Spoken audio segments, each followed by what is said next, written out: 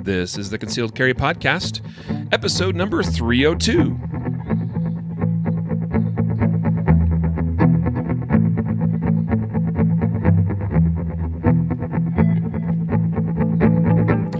And welcome to the Concealed Carry Podcast, part of the ConcealedCarry.com network.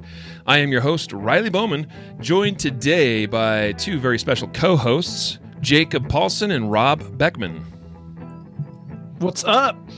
Howdy, guys. Hey, glad to have you guys all on. Today we are talking about the ultimate guide to gun safes, talking about gun safes, handgun vaults, quick access solutions, everything you want to know about properly storing, staging, and accessing in a safe manner when you need to. From your handguns from these various products, right? So gun safes, handgun vaults, and so forth. It's going to be a fun episode. I've got two experts on the subject right here with me today.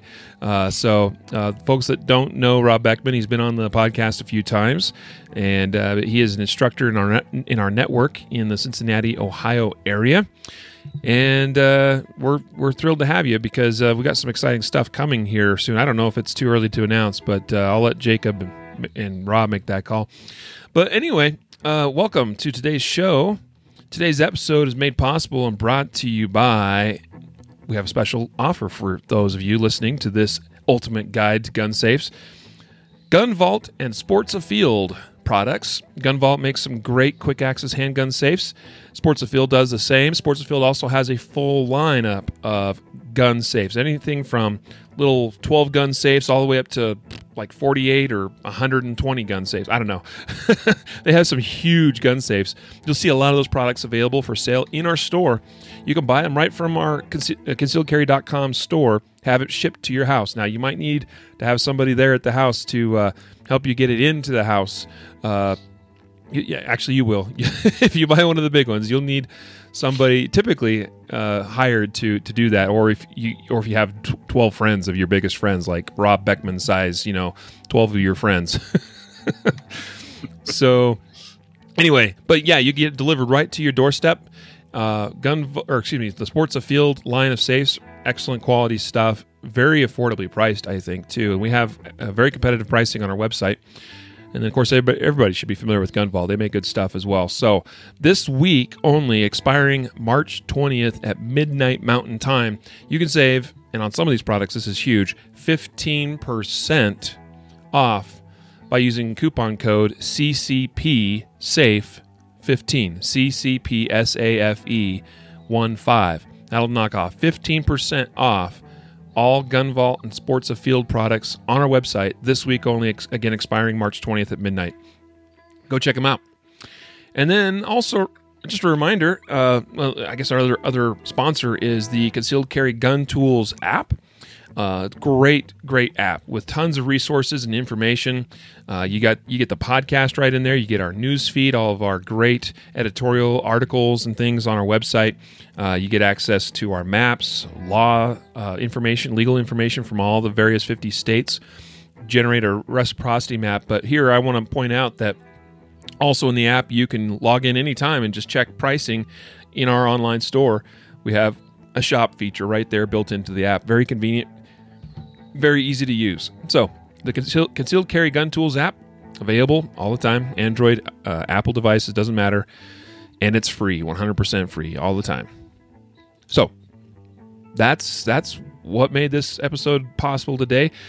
We're going to go ahead and jump into things here. We got a lot to cover. I mean, when we talk about safes, there's so many different options, features, accessories even for safes. And again, as I said, I've got with me Rob and Jacob Paulson, and we're going to talk about it. So where do we begin? I'll throw something out there. Gosh, you'd think we didn't prepare or anything like that. But anyway, Rob, shoot. One of the things that I'll throw out first that I like is a desk safe. Something when you're at your desk. Mine's in the basement and need some place that I can safely store something if I don't want to be carrying it at that time. And I'll just throw this out. I got this from the Concealed Carry website. It's nice and quick. I can get into it. It pops open, and inside I can put the gun. Find it very handy. Yeah. sometimes I've got multiple, or I've got little ones that come around and I want to disarm for a little while. I can put it next to the desk and store it. Is that the RVS, Jacob? Mm-hmm. Yep. Yeah, that's what I thought. So the RVS is the side mount option. So yeah, you can mount it right to a wall, right to a desk, as Rob was saying. Super convenient. It's not even a bad idea to have just one of the little clamshell style, near your desk or something, or in an area where you might do dry fire practice, for instance, because obviously a best practice and an absolute essential safety protocol of doing dry fire with a live weapon is to completely unload it and separate you and that gun from ammunition in that area or in that room.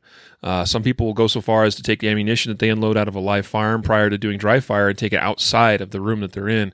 But I've done it where I've taken my ammunition out, stuck it in a little handgun vault, locked that up, and I know then that that's all in there, and it's not going to get touched. It's not going to get mixed up into the gun as I'm doing various drills in dry fire. So that's a really excellent right off the bat solution.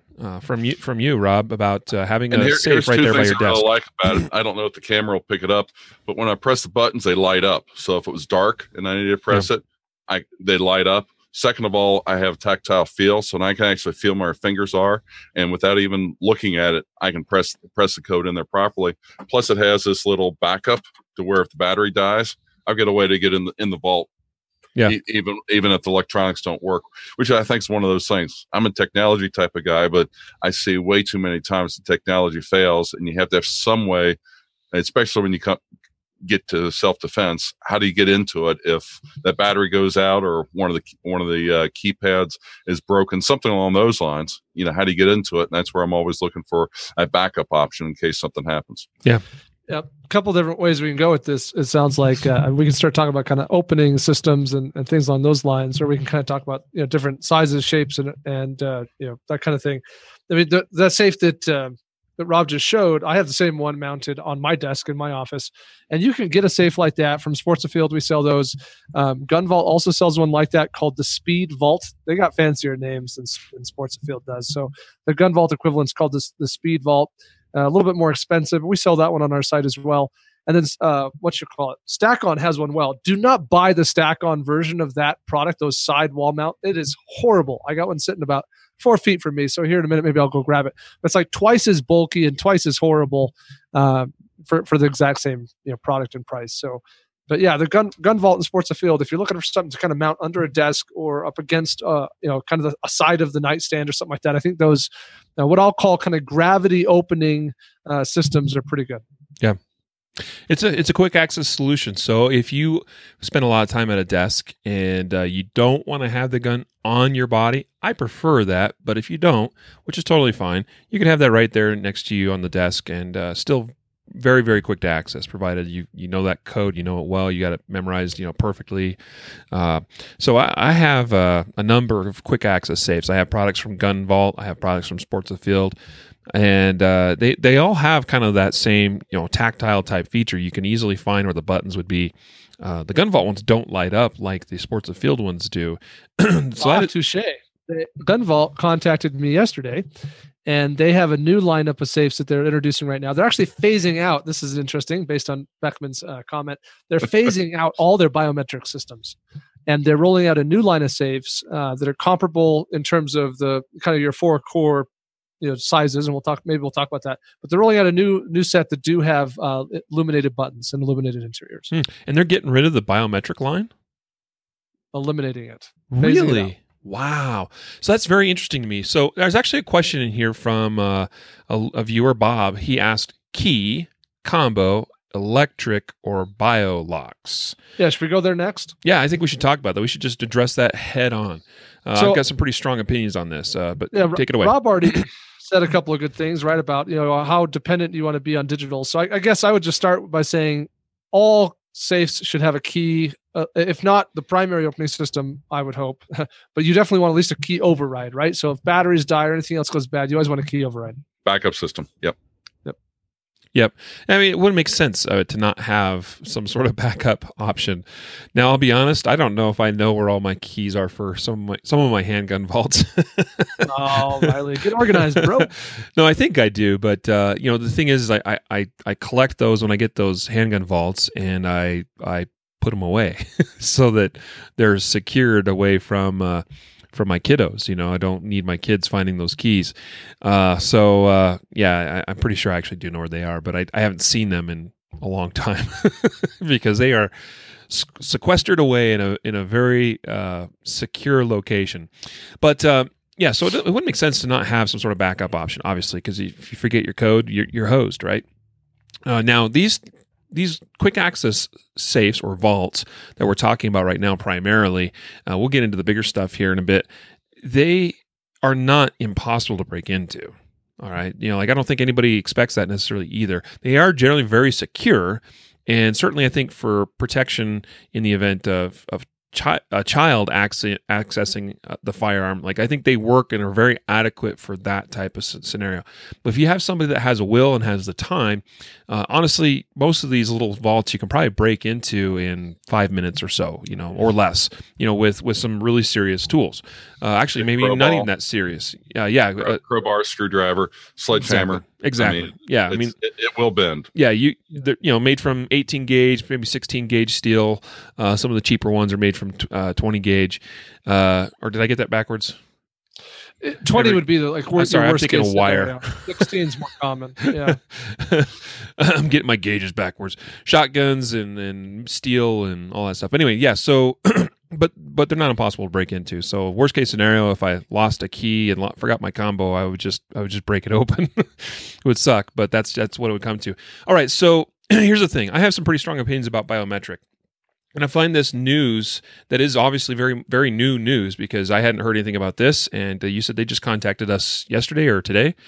Mm-hmm. Gunvault, yesterday, eliminating their biometric line. Okay, so the question about biometrics, this is a common thing. People think, should I get the biometric one or should I get just the keypad one?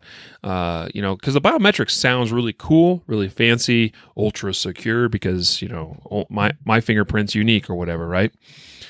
My experience with biometrics, and I've tested a couple of them, has not always been super positive. Now, they generally work pretty well, and the Gunvault ones are really solid. They're built well and they work well. But even the best biometric solutions for safes that I have seen, even the best ones, do not work 100% of the time. And by that I mean they are programmed. The algorithms in those are such that you're far better having a false negative reading rather than a false positive reading, right? So if there's any question whatsoever that the computer chip in that device is designed to, that fingerprint was close but not quite there, it's going to deny you access. That's far better than, oh, that's close. We'll go ahead and let you open it. You know what I mean? Like that's it's clear on the side of denial. Sure. Exactly right. I mean, it has to be by the nature of what that thing is storing inside, the potential danger for a child being able to gain access. It has to be designed that way. So, under the best of circumstances, I would say, from my own personal anecdotal experience, that they fail as far as you being the authorized person using your fingerprint. They probably fail 10 times out of 100, like best case scenario. And worst case, I have a biometric one, and I don't rely on my biometric ones for quick access because they are not, in my opinion, reliable enough. So I have another one here that doesn't use the fingerprint reader like the Gunvault one, but it uses you have to slide your finger across the reader. You know what I mean? Like swipe. Yeah, the swipe feature, and like some computers have that. That is probably only 50 to 60% reliable. It's atrocious. So when it comes to biometric versus the good old-fashioned keypad entry, and I prefer the Gunvault and Sports of Field varieties where they do kind of have that tactile feature or even like an outline for your hand to slip into, so it's very easy to know that your fingers are on the appropriate keys, and then it's just a memory thing. You just push your fingers in the order that you're supposed to, and boom, like that if you do that and you know your combination perfectly, like you will nail that 99 times out of 100. You'll have probably 1 out of 100. You're like, oh crap, I actually hit that finger first instead of this one. That's more reliable than the biometrics. All the drama of being like too sweaty or having blood on your fingers, right, or a recent cut or anything like that can throw off a biometric reader. I've actually done testing with biometrics about 3 years ago where we put chocolate syrup on our hand to simulate blood. Yeah. And when you start trying to do those, the error rates go from 10 out of 100 to 90 out of 100. Where literally the only way you can get into it is you got to wipe your hand off, swipe it, and then you go. And you think about it under stress, you're sweaty, or God forbid that you're bleeding, something along those lines. That's not the time to go along and try to find some hand wipes to make sure your hands are nice and clean. Yeah, cool technology, but I've stayed away from it, obviously, from what I've shown, simply because of the inherent inaccuracies with it. Yep. Yeah, and if you work with your hands at all, if you work in the trades, construction, metal work, plumbing, electrical, any job where you are using your fingers every day, chances are you'll have a lot more issues than the average person because just by the nature of your work, the surface of your skin is worn down a lot more smoothly. The biometric reader is depending upon those ridges on your finger or thumb to be able to actually get a good imprint and a good read. Jared says here his fingers are generally beat up enough I could have issues opening them. He was getting fingerprinted for work, and they weren't sure that his fingerprints would be clear enough for the background check. This was at a federal facility. I had a similar experience once trying to get fingerprinted for a federal background check, and it was they had to redo a couple of times some of my fingers because they just weren't giving a good reading.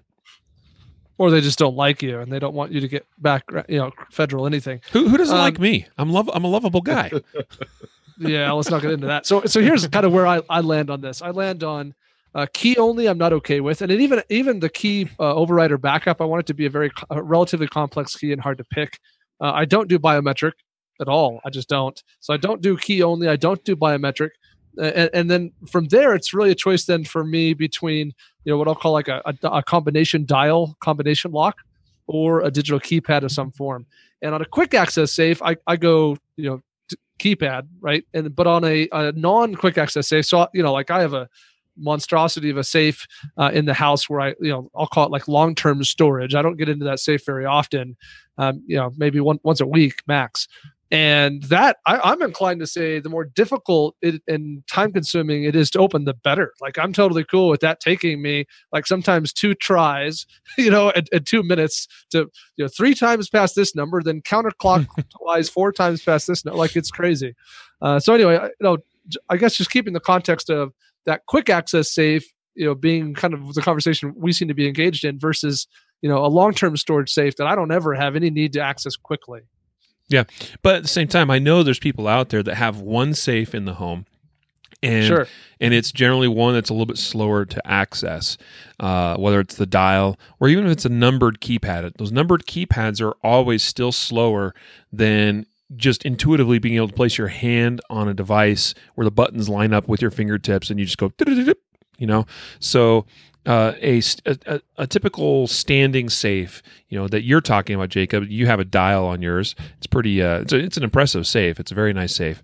That takes some effort. You're exactly right. You got to turn to the number and then you got to go the other direction. You got to go past the last number, Gotta be within plus or minus a millimeter or else my wife, my wife can't get it open, and it takes me 2 or 3 tries sometimes. I'm like, dang it, I barely was off. So yeah, that's the nature of that game. Yeah. Now let's talk real quick though. We talked about combination safes, and I just pointed out, there's the number pad variety, which I'm not as fond of, and I'll say even in the case of a big standing safe, big heavy duty safe, I'm not as big a fan of the little keypad entry because those have been shown to have some vulnerabilities. There's some hackers out there that are good enough to be able to pull that cover off, cross some wires and hook up their computer or do this or that, and they suddenly have access to your safe. The dial, I think, is probably the most, it's a tried and true, centuries old method of accessing a safe and works very well for security purposes. But let's talk a little bit about, there's also other safes that have more like the simplex combo lock. That is a manual lock. So you have buttons that you would press, and you got to press the right buttons or whatever combination of buttons. But so that's a manual combination lock. Some of you, I'm sure, hearing this, you're not really able to picture. You've never seen one of these before. But I used to work in some government installations where you had secure rooms that had these simplex locks, and they were just massive locks on these doors on the handle, and you'd have to push in these manual steel buttons, and you'd enter in the combination, and then that door would be able to, the handle would be able to turn, and you'd open the door. So there's little handgun safes and vaults and things, and even ones for rifles. I've seen stuff that go under the bed that use like these simplex style locks. And those are okay too, but I think they have the same limitation of a number pad, that it's a little bit more like you have to have the feedback of looking at it and your finger generally, to reliably enter in the combination you need to, as opposed to being able to intuitively just feel where the buttons are with your fingers because of the design aspect of that a lot of these little quick access safes have.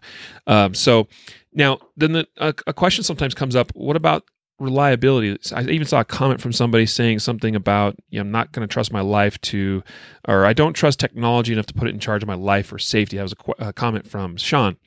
And I've heard this concern brought up before about even these gun vault and sports of field type products that are electronic, but they're not biometric, right? So the buttons that we're talking about, the RVS that Rob held up there and talked about a moment ago, those are electronic. What's your guys' experience on the reliability of those electronic quick access safes? So I want to jump in. I know that I'm a bit of a mic hog on topics like this that I'm really passionate about, but I can tell you this: my electronic keypad safes that you're talking about are all more reliable than any gun I own. So we can talk all day long about technology and stuff, but they open every time. Whereas my gun malfunctions, every couple thousand rounds at best. Right. So like if we're really putting it in that kind of context, I'm inclined to say, that technology is relatively simple and it's extraordinarily reliable in my experience. And my only experience with the electronic ones are when the battery goes out, and that's where having a backup key comes in place. Or, what happens is the one safe I don't open every week or it's the one that I don't see the blinking light telling me to change the battery. And that's the one when I go to it, it's like, okay, the battery's completely dead, won't even blink the light. And that's when I have to go get the key, open it up, change the batteries, because you can't change the batteries unless you've got the safe open. Yep. Mm-hmm. It's interesting. So best practice, I think, on most of these quick access vaults that are electronic is to change the batteries once per year. I've been doing a test on one of my safes. Again, it's not one that I use for... It's not one I depend upon for quick access in an emergency. It just is a convenient little vault that I have here. I've been testing it for quite some time now to see how long the battery would go. I have not yet replaced the batteries in it, and it's been 4 or 5 years. So I got to do mine every 6 months. Really? Yeah. So I have a gun vault one that I even at replacing it a year, I'm sure it would still go for way longer than that. So interesting. Good to know. But it's just interesting. I guess it probably is going to depend on the actual model, the actual brand of safe, as far as how efficient they've made that device. Well, I will say this, just from reading a lot of reviews online, talking to people, I think that if you have a gun vault safe that's 2-3 years old or newer, and same thing with the sports field, it probably takes a 9 volt, and those, in my experience, last a pretty dang good long time. I think you could count on 6 months. Using them daily. Right? I mean, I open my primary quick access safe. I open twice a day. So my gun vault gets used multiple times a day. Right. But now, I get way more in 6 months. Sure. If you go back like 6 years ago, 8 years ago, the gun vault safes back then were running on 3 or 4 AA's. And those definitely drained a ton faster. So if your experience with these safes is from a decade ago, and you're like, oh, my batteries died so fast, you maybe just need to get an upgraded newer model. Jared asks, asks, 5 years old, so I'm in that AA category. I have a gun vault that is I had it in Idaho before I moved to Denver, so it's at least 10 years, and I know I had it for a while there, so it's over 10 years old, and it uses, I think, 6 or 8 AA batteries. It's pretty, it sucks when it comes time to replace it. You're like, holy cow. Yeah, small investment there. Yeah, but what works really well as a kind of a procedure is that I will once a year replace those batteries, pull them out, and that's almost the perfect time to replace all of your remote batteries or clock batteries, and because those batteries will still have tons of life in them, and so that's kind of what I do. I do it with daylight savings time. That's how because no one forgets to change clocks at daylight savings time, right? It'll drive you insane. So that I use that as my spur to change batteries and smoke alarms and safes. Yeah. So a couple questions here. Let's see. Jared asked, I had it here and then it scrolled past. Here we go. Actually, interesting comment from Jared. He said, again, regular access shows wear patterns on simplex locks. And that is true. That is a potential issue with, especially with the cheaper ones. If you don't change the combinations. So, yep. And then Bob, that would be a point. yeah. And then Bob, yeah, you got that. It's a really key thing to change the combo. And then Bob commented or asked, so electronic with a backup key, a complex key, for instance, is with a backup key option is the recommendation. And I think that's pretty much what we're saying. I think myself, Jacob, and Rob are, as far as these little quick access vaults, I think that's where our minds are at with this recommendation.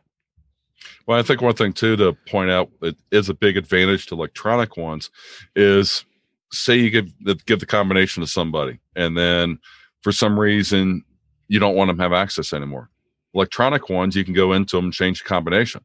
The mechanical ones, you can't easily change it without calling a locksmith. So that's a big advantage to having electronic one. You just press a button, type in the new code, and poof, you're ready to go, and that person no longer has access to it.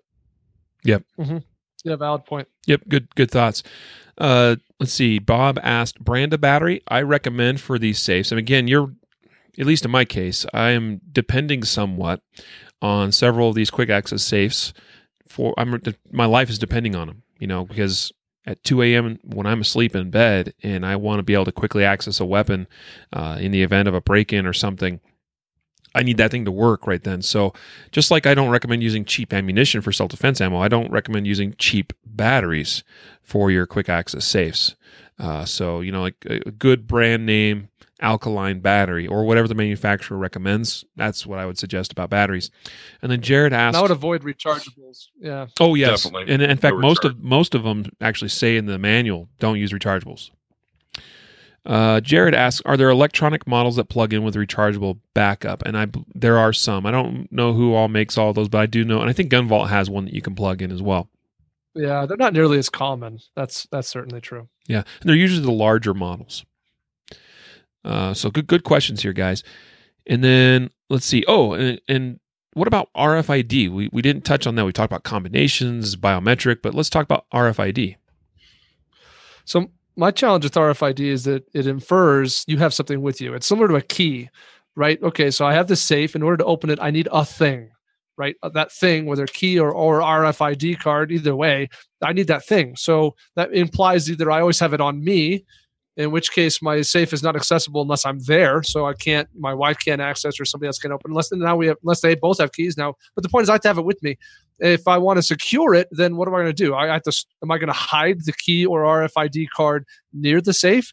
If so, how secure is it really? If someone can find it and search for it, if I hide it or secure it or store it somewhere far away from the safe, then how quick access safe really is this? If I have to go retrieve something in order to open it, so I look at keys and RFID cards in the same kind of rough category where they're both arguably hackable or pickable.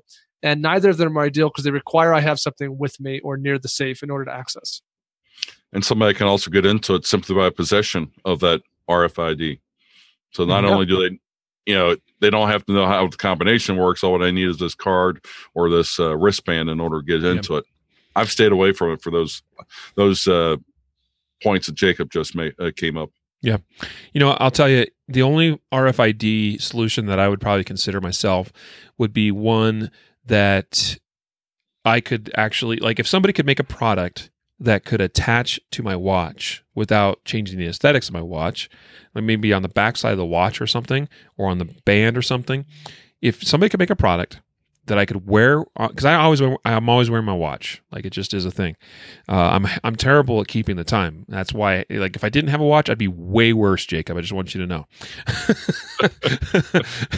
The fact that I'm like reasonably, somewhat okay with keeping the time is because I actually have one of these. So if I had an RFID solution that could be mounted or attached or in some way to my watch that is always on my wrist, like that I would consider, because it'd always be with me.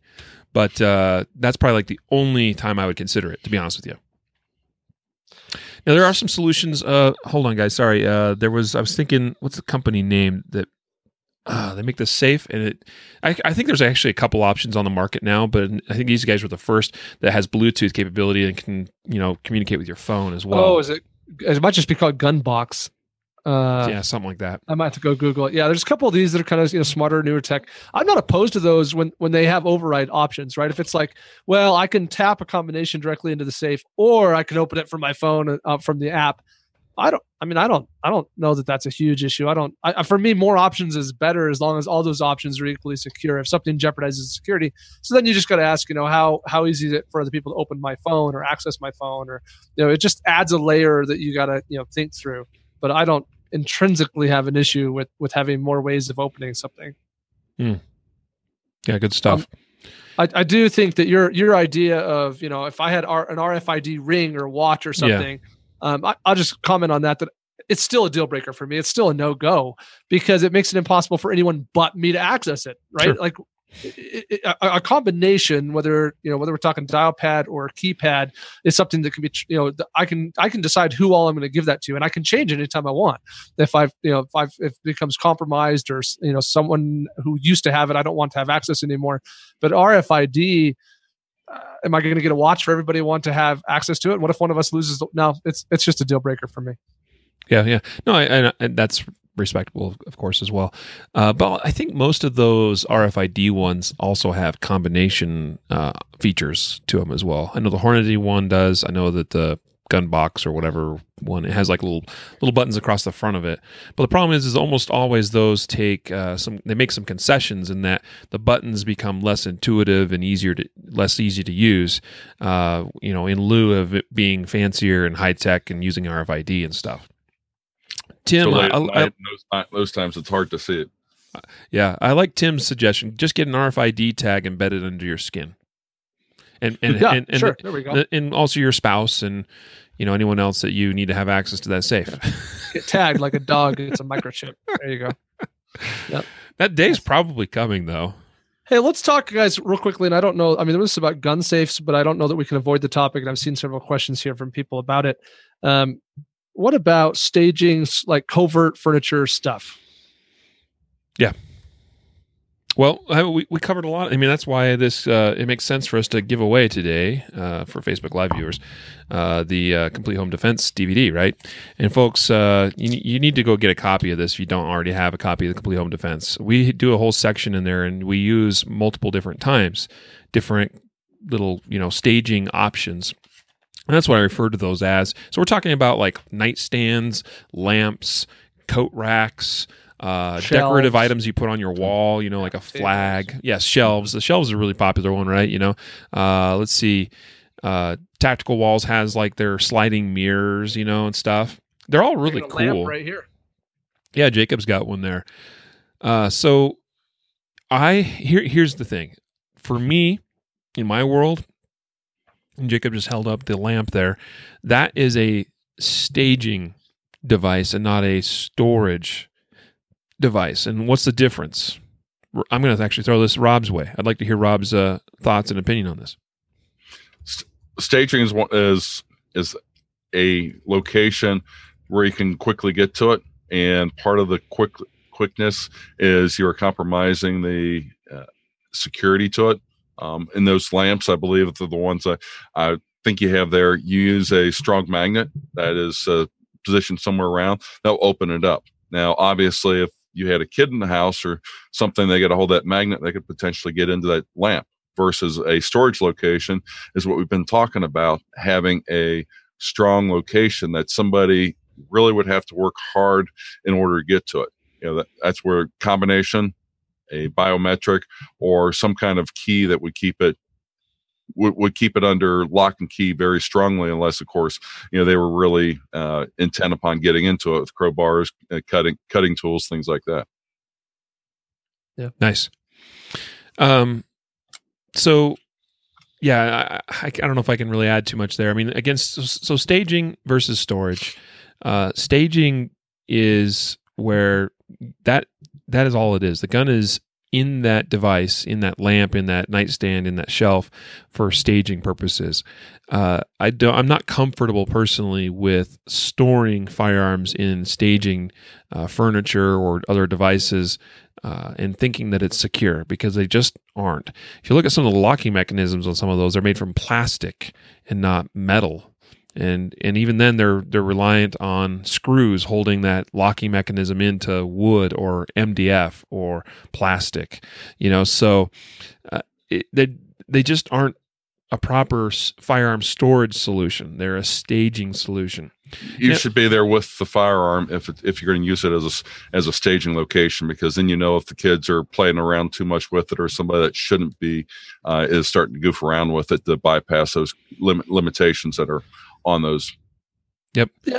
And I think this is worth a quick kind of clarifying comment. This applies to a lot of our conversation in the entire podcast episode today, and that is that not all systems are built the same. Right? We're by the nature of this conversation, we're having to generalize to some degree, but noting that some things are built higher quality than others, or you might build something yourself that's custom, that's your own. Another thing that I think is worth mentioning is that we do have to be cognizant that we all have different situations at home, right? Me and Riley have young kids. Rob's kids are a little bit more grown up now. Everyone's got their own situation. And while most of these principles are dang near universal, and I don't think that requires a great deal of variation, we also just have to concede that to some degree, people have to make decisions based on their own circumstances as well, right? Yeah. Definitely. Yeah, absolutely. It's a common thing. Well, I just keep a gun on my nightstand or in the nightstand. And there was even a question here from Bartholomew who said or asked, what about having a gun mounted under the nightstand versus sitting on top? Again, go listen to episode 134. Yeah. Episode 134. And also we have a great article that Jacob put together called Keeping a Gun on the Nightstand at concealedcarry.com. There's a link we'll try to make sure that's also in the show notes of the episode that gets published here. Because of as you mentioned, Jacob, you and me, we have the solution or the circumstance that we have little children in the home. And yes, I teach and train my children from a young age, and even my older children, my 12-year-old, my 9-year-old, and even my 8-year-old now, who have generally displayed very consistent, proper gun safety, from what I have witnessed. It doesn't mean I'm still not comfortable with leaving a gun unsecured that's not on my person in the home, because I'm not. Like, I think about when I was a kid, when I was a 12-year-old, even as a 14-year-old, I liked guns, and I knew exactly where my mom's gun was. Well, you also have to recognize that if you got little kids, they've got friends. Yes. If you got little kids, you probably have, relatives that are going to come over. I mean, you're in that age, yes. And that's where you have to take responsibility for how you store your firearm. And I appreciate you bringing that up, because I will see comments sometimes, and there was one already in the Facebook chat here, and I'm not trying to judge anybody on this, but they say, well, I don't have any little kids at home, so I'm good just to have it on my nightstand or inside my nightstand or whatever. And I understand that, and like you tell yourself, well, I don't have any little kids in the home. Well, I always follow that up with, do you ever have little kids in the home? I have a grandkid that comes over now. Yeah, because chances are you do, unless you never married and you never had any kids and the kids never had any grandkids and all this stuff, right? And you don't have any nephews or nieces, unless you're basically a hermit, chances are at some point you probably still have a child that comes into your home, would be my guess, for 98% of Americans. And so I'm not going to try to tell you what to do. Jacob made a great point of, you got to decide what works for you and works for your circumstances. But I would encourage you to just be aware of these other situations. It's these exceptional situations that I think we even have to be more concerned about, because when we least expect something to happen, that's probably when it'll happen. Right? I would throw one thing out, Riley, to add on there. We're talking about kids or other people that shouldn't have access to it. But what would happen if you stage a firearm in your dresser and somebody breaks into your house? I mean, that's like candy on the table. Absolutely. And again, we know we have it to defend ourselves, but if they're closer than we are, then we become fighting over a firearm versus going along defending ourselves, which puts things at a completely different situation than if we could just defend ourselves and order them, to leave the house, something like that. Yeah. Here's a really great question. Jacob, maybe take this one. When in the safe, do you keep one in the pipe? In the chamber? So if I'm staging the gun for quick access, I keep one in the pipe. In the same way that if it's on my body for quick access, I keep one in the pipe. So I'm inclined to say if you're a person who carries with the round in the chamber, then you should store it with the round in the chamber. Now that obviously only applies to firearms that I intend to deploy in an emergency quickly. I got a lot of guns, and not all of them are stored in safes with rounds in chamber. Yeah. Yeah, I'm the same way. As far as, all my quick access safes, or at least the ones that I'm using regularly or that I depend upon in an emergency situation, and especially the one that I every day take my carry gun out, stick it on my holster on my body, and then put back away again. Like those are all staged with a round in the chamber. It's keep in mind that we use this argument for sure on the street as far as you not maybe having the time to rack around in the chamber in a gunfight. That may be true also even in the home, although we might think, well, I probably have a little more time. But don't forget that there's also that slight potential opportunity of creating malfunction, a failure to feed of some sort when we go to rack around in the chamber. So, plus it takes two hands. You may not have two hands available to you. We go listen to episode 18 on all our thoughts on that, guys. You've got to. It didn't even occur to me to say this earlier, but so many of these conversations about gun safes are kind of talking about the nighttime storage aspect. You just got to go listen to episode 134 of the podcast because we hashed this thing out in its entirety. I did this research piece, guys, where I took like 12 different, 12 is maybe pushing like 8 different gun safes, and I tested how quickly I could open them, jumping out of the bed, grab the gun, and get a shot on target.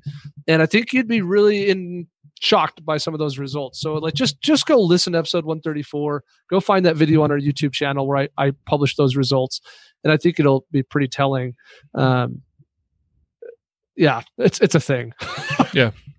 Watching Jacob jump out of bed and operate a safe, that's a good video to watch. Riley can't watch the video because you can't deal with how much it comes in and out of focus. I'm not a very good cameraman, and it's not the best quality video, but anyway. Yeah, good stuff. Good discussion, guys. I mean, I think we've kind of touched on pretty well for these handgun vaults, quick access solutions. Okay, go ahead. So a couple things I think are important. A lot of these handgun vaults do have, that we've kind of semi-endorsed here as a group, kind of an electronic locking system, whether I got four buttons and I'm programming a combination, or arguably maybe you have a keypad. We kind of said we don't prefer those as much. But a couple thoughts here. Generally, these things give you the option of programming a combination anywhere from 3 to 9 digits long. And I think I wanted to interject a couple thoughts about that. The shorter the combination, the faster you can get it open. Bear that in mind. So when we're talking about a quick access safe, there's got to be some balance in determining, well, if I put in a 9-digit combination, it's really pretty dang hack proof. It's going to be hard for someone to be, a kid or who knows who else to be able to figure that out and predict it. But if I put in, but it's going to take forever to open. Versus if I go on the lower end, a 3-digit combination, I can get that safe open much faster. On average, it costs me 1.5 seconds to open a 3-digit safe versus just picking a gun up right off the nightstand. So 3 digits is pretty fast to open. That's not bad, but it's maybe arguably easier to hack. I think what you got to remember is that when you have these safes, they're not there to deter the determined burglar, or as much as they're there to deter the common burglar, right? Whether it's the person who doesn't want to take the time, or doesn't have the time, or doesn't have the know-how, or doesn't have the muscle to crack that thing open. Otherwise, those safes don't make sense. Which leads me to another kind of my next point, and then I'll throw it back at the gents here, and that is this: I run into too many people who they have a large number of handgun safes and they don't have any larger safes. And I think there's two bad ways of that. I think that's a bad problem in a couple of reasons. You should have as many quick access safes as you want, wherever in the home you want them to be to stage a firearm for quick access. I got no problem with that. But these smaller handgun vaults do not protect the asset as well as larger safes. It's pretty hard to buy a small handgun vault that is fire rated and that is waterproof for floods and fires, right? And it's hard to get one that's really not removable from the house. Yeah, you can screw them down to the nightstand or against the wall, or you can put the security cable on them that makes them tethered to something heavy. But I promise you that I can get any of those out of the house given 20 minutes versus my 1,200-pound safe when empty. that's slippery. Like it's going to take like 12 dudes and an electric dolly to get that out of the house, and it will take them an hour and a half.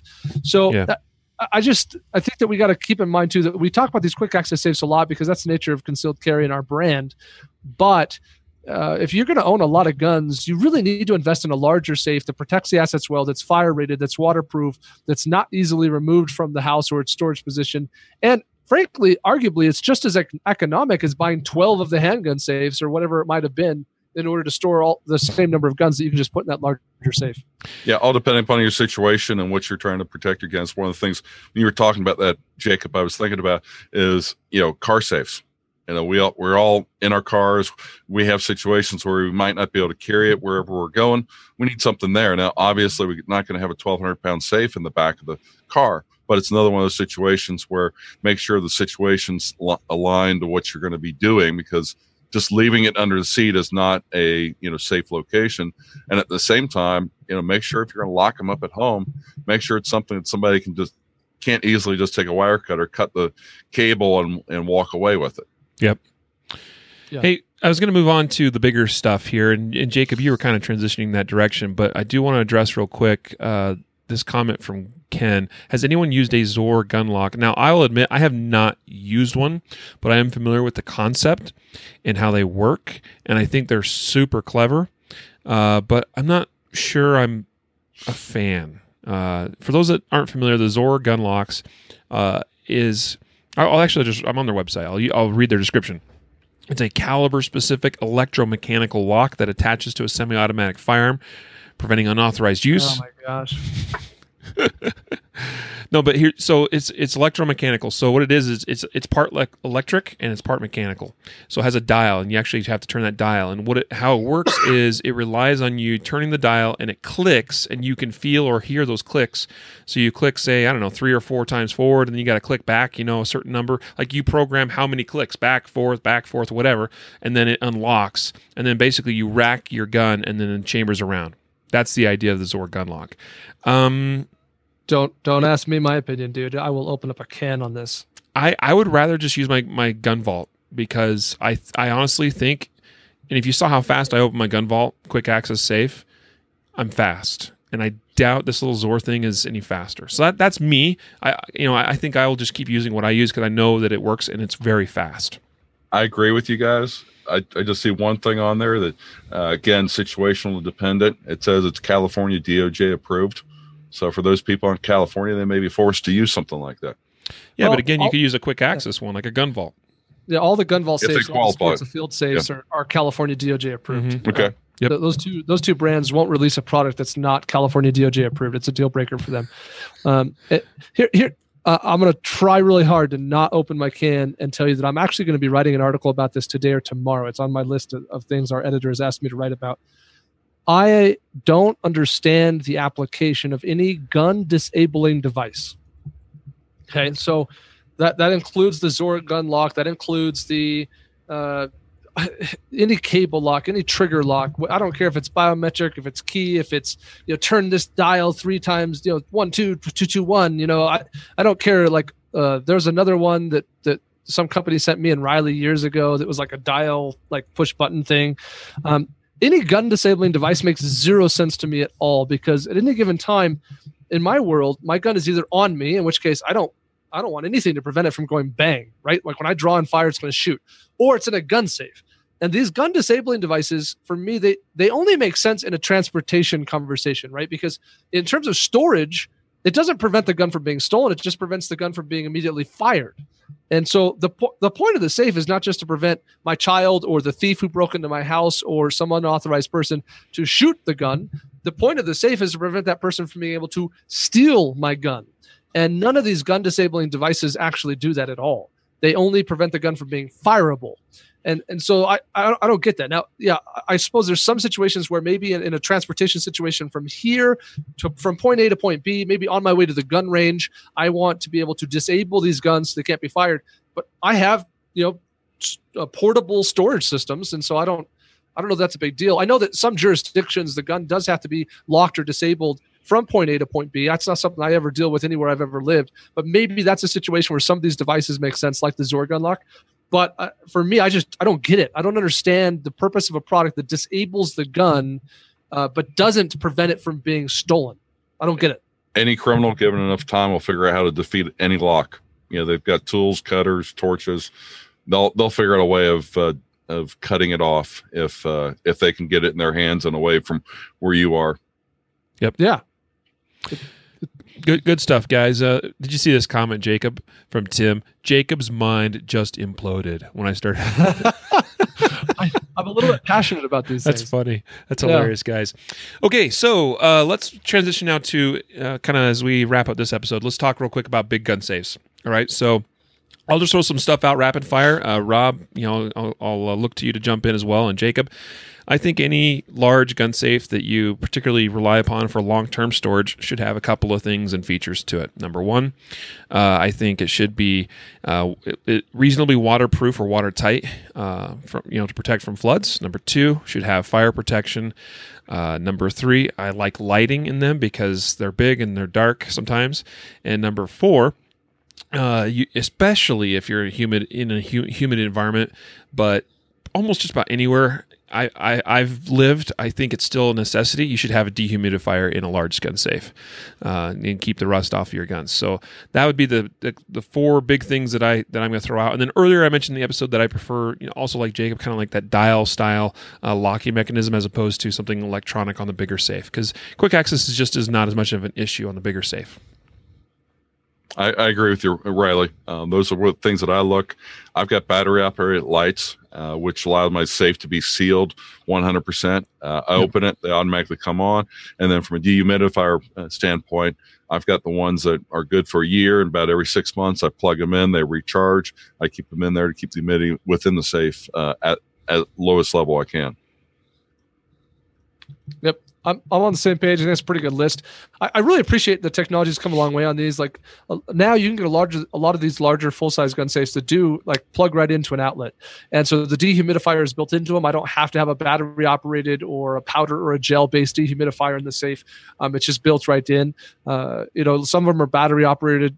Sometimes the safe itself also you can put the batteries into, but I really appreciate the ones that plug in because then I can have lighting, I can have the dehumidifier, and sometimes what it does is it actually puts an outlet inside the safe. So there might be other things I want to store in the safe. I even have some just Ear Pro and some other things that I might just want to plug in and leave charging inside the safe. So I really appreciate the new technology that allows me to plug in the safe and then have outlets within the safe and some of those things. But to Rob's point, yeah, my safe does not currently have power to it. So I do have like kind of magnetic mounted lighting in there and some other options like that make it a lot easier to see. But yeah, fire rating, water rating, difficult to open and difficult to move. Those are all for me mission critical.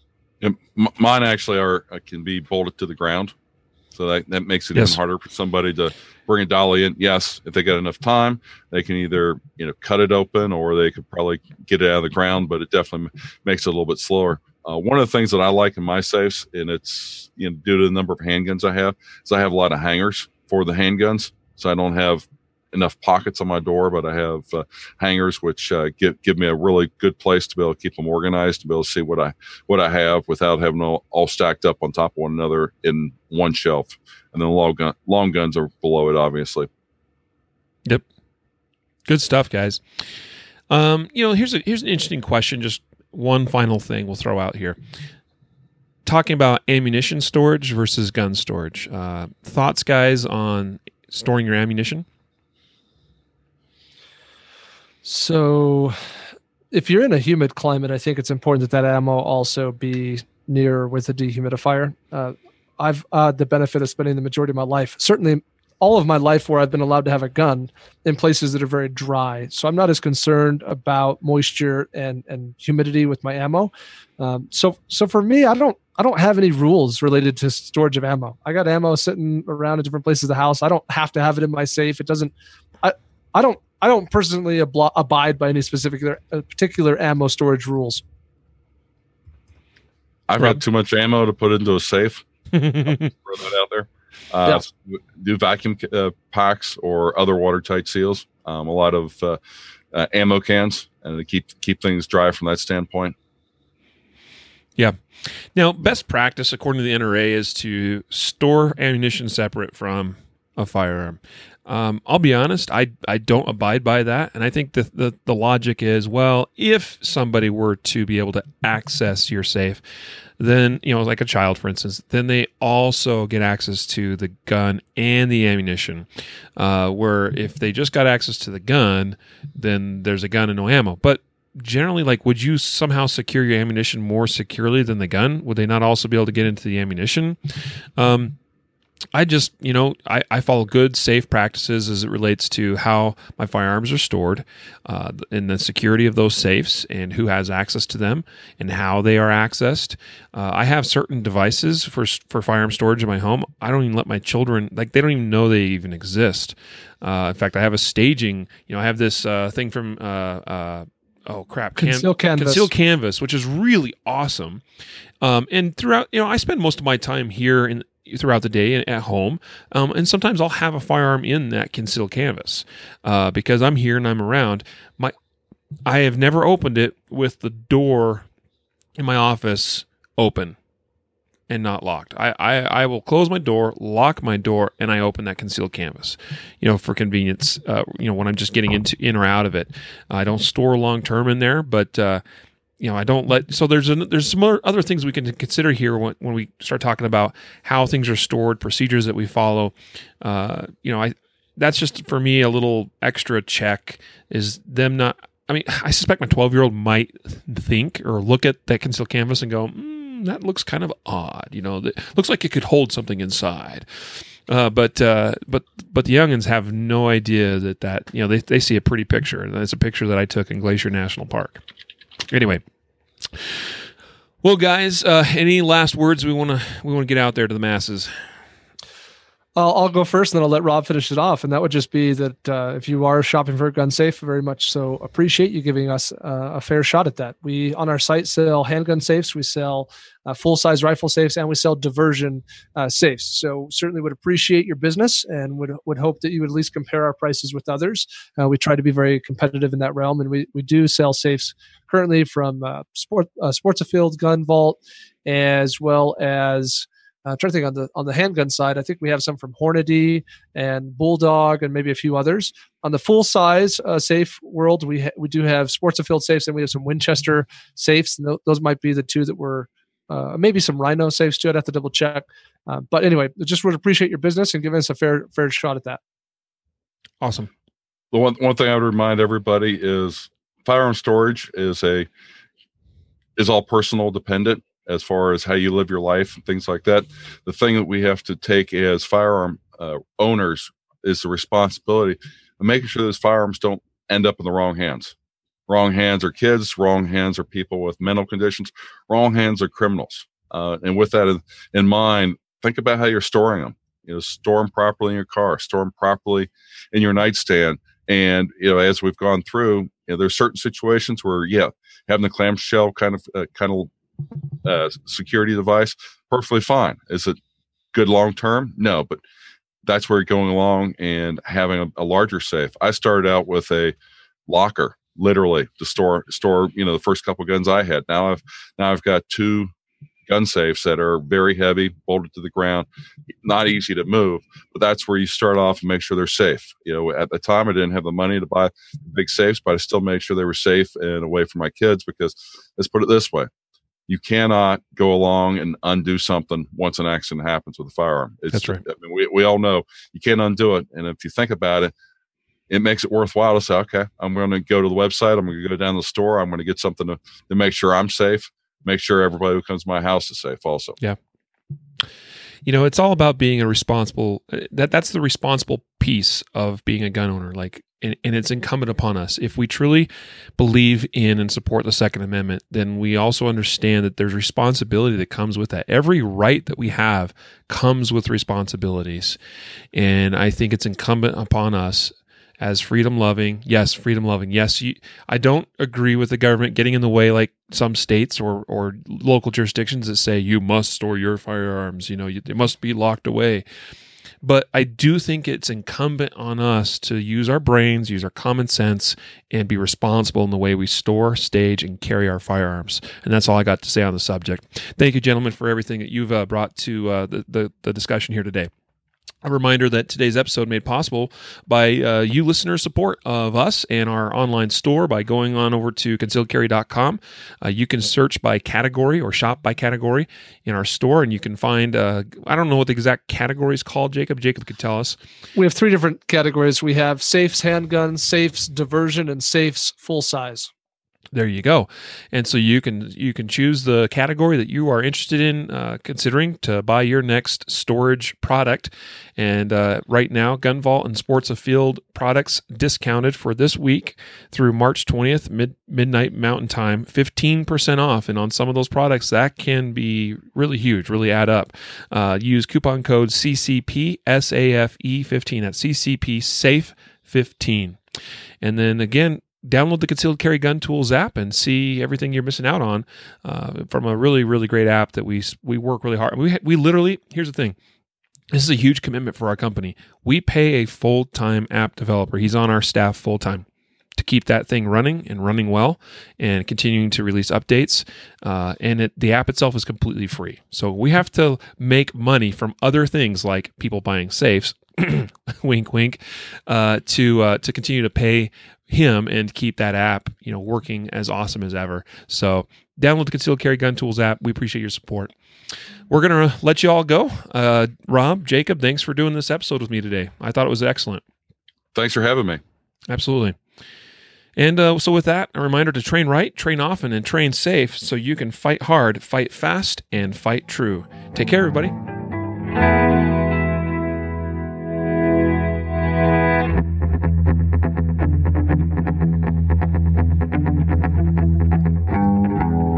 A reminder that laws vary from place to place, and we encourage listeners to seek local legal advice to understand applicable laws. The Concealed Carry Podcast, Concealed Carry Inc., ConcealedCarry.com, and their affiliates strive to share insights and stories about firearm-related incidents and laws, but things could be different where you live, or laws may have changed by the time you listen to this. We cannot be held liable for your actions based on the information shared in this podcast.